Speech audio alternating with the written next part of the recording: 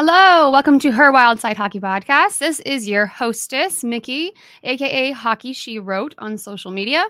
And it is currently December 27th, which means we are in that very odd space of time between holidays when nobody knows what time it is, what day it is, or what's going on. The only consistency in my life, for the most part, are the Wild games. Um, and that's the only thing kind of keeping me on track. I today have thought it's Friday multiple times and have had to remind myself that no, we do have 2 nights before the Wild play again. We'll get to that. First, I wanted to just talk a little bit. Um, I am loving hanging out with everybody here. I love the feedback that I get, and I am really excited to kind of expand this in the new year, whatever this is, the podcast, the me talking hockey, the whatever. And I am, because here's the thing for me, hockey is just so important. Not only, I'm from the state of hockey, hockey is a big thing in my family and was a thing that kind of still unites my family. Hence why my mom, my dad, me, my sister, my brother all went to the Winter Classic and sat around in the -6 with our beer slushies. But I just seeing all of these stuff with Taylor Swift and people being upset that Taylor Swift is drawing more fans in, and uh, it that to me is really upsetting because here's the thing: there are many gateways into sports, and we don't need to gatekeep them. It doesn't need to be, wow, I love the technical aspects of this game. I'm super into stats. Because let me tell you, stats are not my thing. When I'm writing articles, I'm looking for stats and I'm just like my head starts exploding and I'm here for the vibes. And so I want to create a space where fans can get more of a vibey side of sort of a thing. And sorry, I just broke my husband's keyboard. Don't tell him anybody, okay? Um, but some people want a more personal connection, and I want to make sure that we have a space for people that's very inviting. It's all about inclusion and about connection because I think a lot of other sports have kind of this um, off court, off field, off whatever personality. They have big personalities. I'm thinking of players like Gronk or like who's the football guy that has the agent, the Italian agent guy, like he big personality. We've got, LeBron James, we've had Michael Jordan, like they have personalities that are outside of the sport. And that is kind of helping um drive along the other side that's not just the stats. And we don't really get that in hockey. I'm not exactly sure why, and this is not something where I'm like, we need to pry into people's personal lives. It's just like there are not as many off ice storylines. And that can be something that can be really drawing people in and encouraging people to love a sport. So that's kind of what I'm looking for in this space. And I don't exactly know how I'm going to grow this, but I am happy to take you all along for the ride. I do know that we will have some merch, and technically it's already available, but I'm not going to push it yet because I want to vet it and I want to show you. So that is all coming in the new year. And now we need to move on because last night the Wild played against the Red Wings. And last meeting, we know that the last time they played the Red Wings, that ended up being the last straw for Dean Evison. He was fired the next morning. And I'm still going to say I miss Dean. I miss his expressions and the way he punches his coaches. See, that's an off ice kind of a thing, kind of. Anyway, so in came John Hynes, and coming into this game, they were 6-0 on home ice under John Hynes. So Detroit came in, they were probably expecting the Minnesota Wild that they played, a month, 6 weeks ago, however long it's been now. And that is absolutely not the same team that showed up. The Wild, right away, they came out swinging and they were like, just wanted everybody to know that they are not the same anymore. And after the holiday break, Now they had Ryan Hartman back in the lineup last night, and they're going to be getting more players back in the lineup soon. I'm hearing Spurgeon possibly this weekend. And that's just, they took 38 seconds to score the first goal of the game. 38 seconds into the game, the Wild have scored, and they spent most of the rest of that period just dominating. The ice was tilted. They were just, anytime the Wings would get out, they would just push them right back into the Wings defensive zone. Now, they did end the first period tied, and there were kind of some points where it looked like, okay, the Red Wings are trying to battle back. We should be careful coming out in the second. And, they came out in the second. It's kind of still the same story. Red Wings are trying, Wild are really pushing, and they went in 2-1. Now, there's this other stat going on where, first of all, when the Wild score first, so far under Hines, they have won, I think, all but one. Again, stats are not my thing, but I really should look up these things, but I'm sorry, I just don't. Anyway, but then they're leading 2-1 after the second period. The third period, they came out and they were like, we need to say goodnight to the Wings, shut the door, and move on. We need to move on. So within, first DeBrincat ties it up. So 2-2. And the Wild are just like, nope, no, this is not okay. We are not going to allow this on home ice. We are going to do something about it. So they decided to score 3 goals within the span of 2 minutes and 7 seconds. We had a Ryan Hartman, we had a Moose goal, and we had a JoJo goal. Another JoJo goal, by the way, because he scored earlier in the night. Everybody, it feels like, so all 3 of these guys, obviously, they spent the beginning of the season struggling in different ways. And they've kind of found their game at different times. And JoJo found his game last night because he came out with 2 goals and an assist. He was absolutely on fire. I do not know what lit the fire under him. And honestly, I don't really care because he was just feeling it. And I am glad that he's got that spark back now. And then we did get one more goal from our good old superstar, KK97, Kirill Kaprizov. And the Wild are now 11 out of 14 under John Hines. They have won 11 games out of 14. And thinking back to the beginning of this season, that did not feel attainable. That did not feel attainable. But next up, we do have a back-to-back this weekend against the Winnipeg Jets, which is going to be an interesting matchup. First of all, there are 2 afternoon games, 1 o'clock. Saturday is in Winnipeg. Sunday is in St. Paul. And I feel like with that kind of a schedule, I feel like the Wild have a slight advantage because the Wild can fly out tomorrow and just have one less day of travel or a short time between. They've only got the in between. Does that make sense? It makes sense in my head.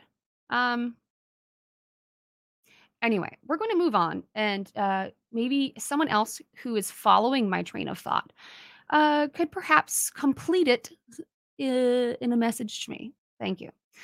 Anyway, like I said before, Jared Spurgeon is maybe back. They did reassign Damon Hunt to Iowa, and that could be for a few reasons. First of all, Iowa plays tonight, and they are struggling down there. They've got quite a few injuries. And Damon Hunt has been a healthy scratch for, I want to say, 3 games in a row now. And he needs ice time. He is young and he needs the ice time. And getting him that, especially with a team that's hurting, is really going to be beneficial to him.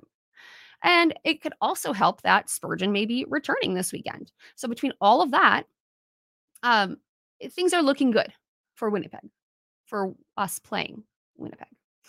I do want to say that Moose, he said this line in one of his interviews lately, and they've been using it a lot with promotional stuff, which I absolutely understand. It's awesome to play here.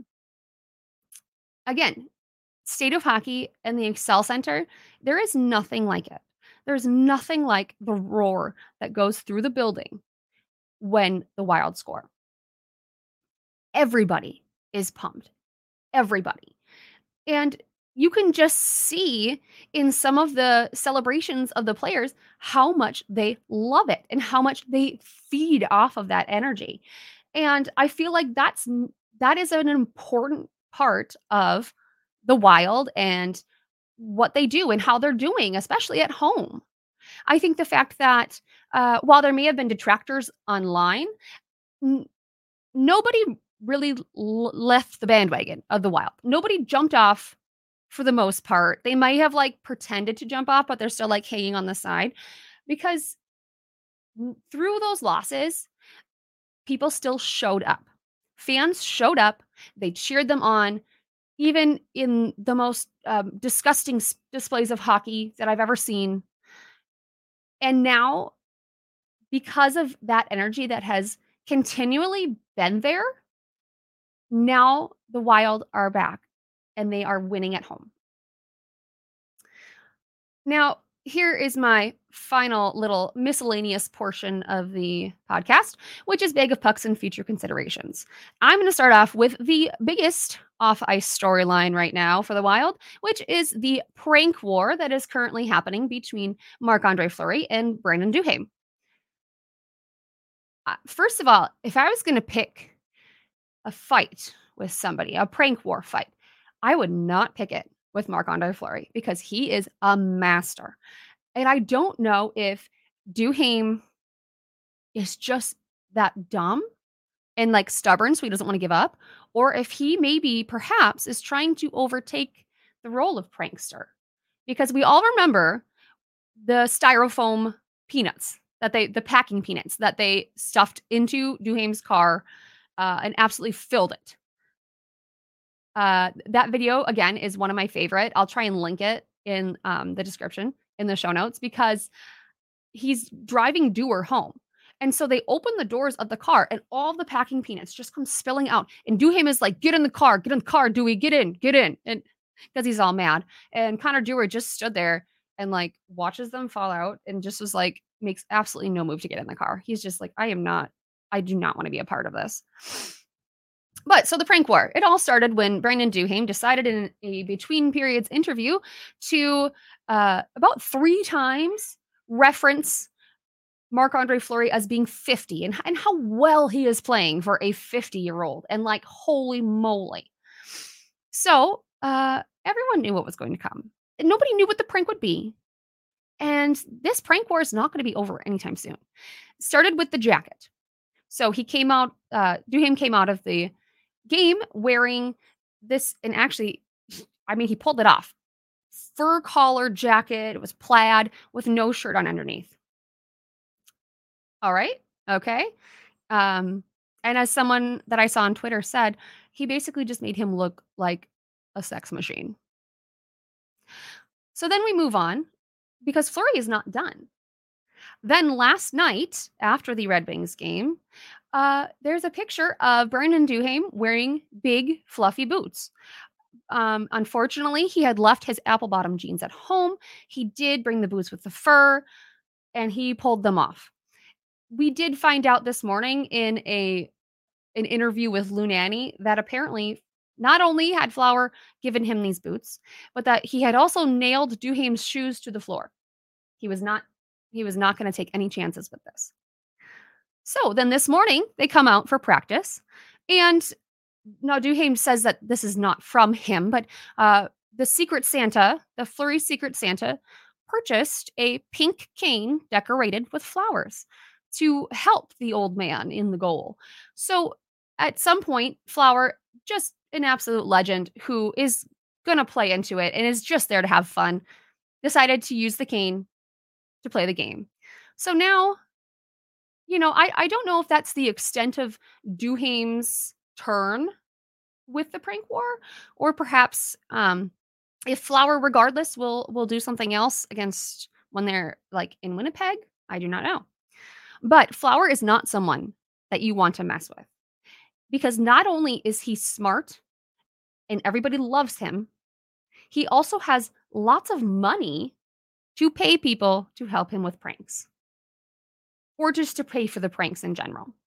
Now, there was a previous prank that he pulled, I believe when he was on the Knights, where he took all of the furniture out of one of his teammates' rooms and arranged it in the hallway instead.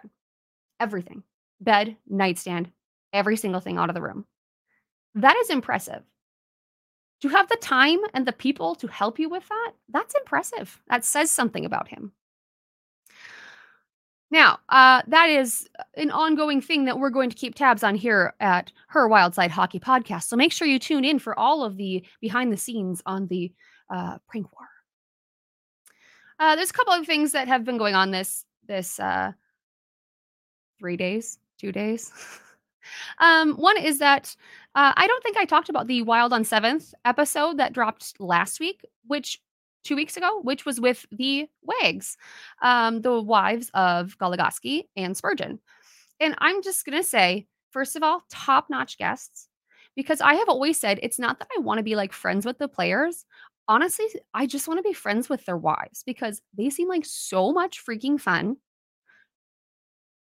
Like, it's like FOMO when you see their pictures because 'cause you're just like, "That looks like so much fun." Now, we had, Trevor Zegras. We all know we saw him do the Michigan. It was a good goal. But what I loved is finding out that, previously he had been talking to a young child who was a Make-A-Wish child.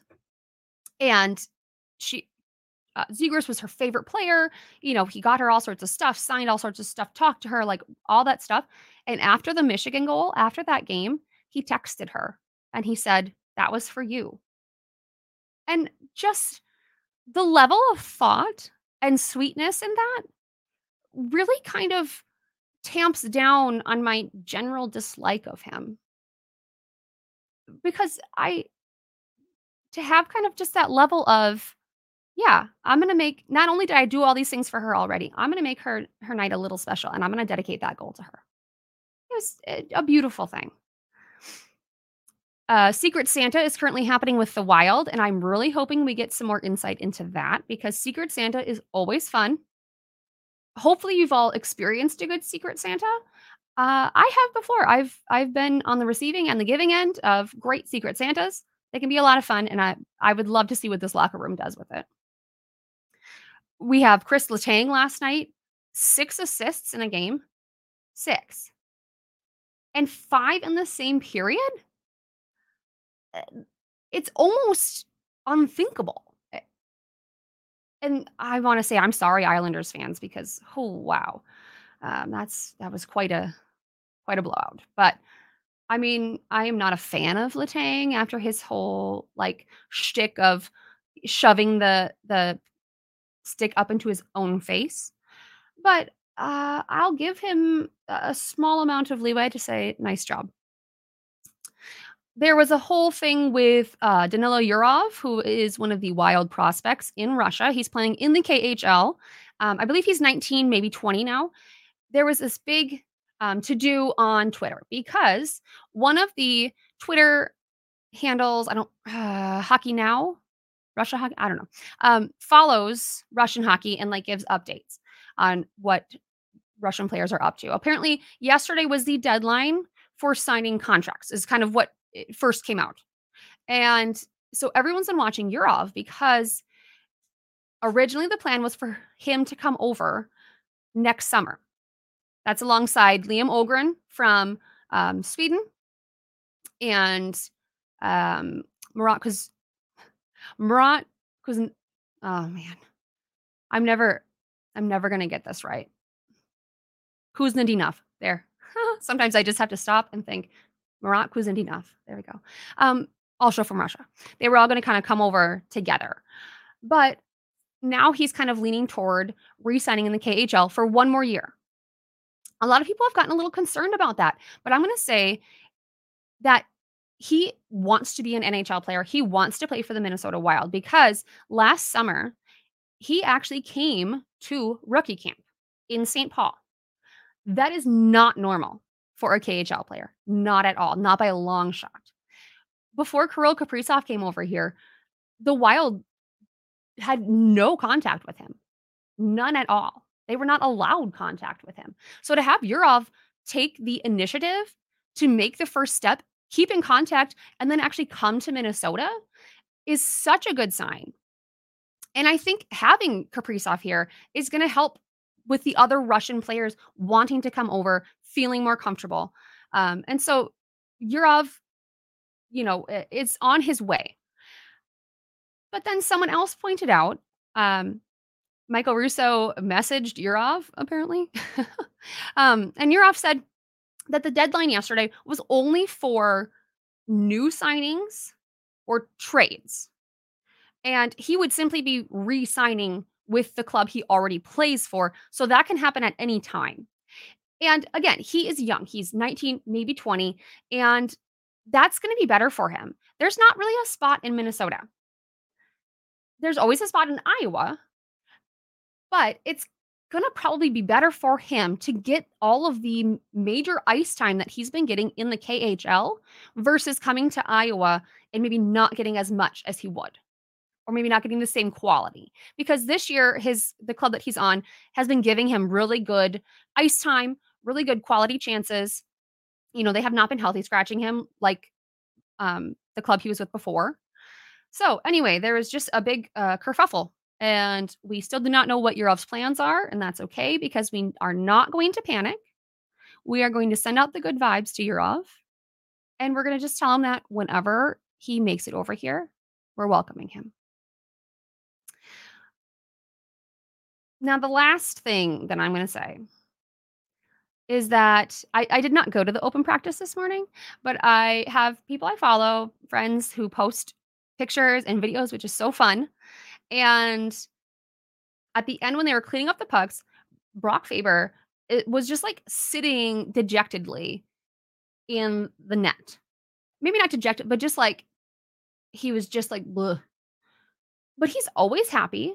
And I think I have figured out that Brock Faber is not only a hockey robot, but also a puppy. He was giving off very tired puppy vibes. And that's very fitting for him. I want to say not quite a golden retriever. I'm not sure what kind. Oh, that's my dog's. Sorry, that's my dog. Anyway, so that's all I have anyway. Maybe Ralph is mad because I was talking about other dogs. Sorry, Ralph. Anyway, so I will see you all after the 2 Winnipeg games. And until then, keep up the positive vibes. You are all beautiful. You are all part of the Hawk Girl Hockey Club. And I am always glad to have you here.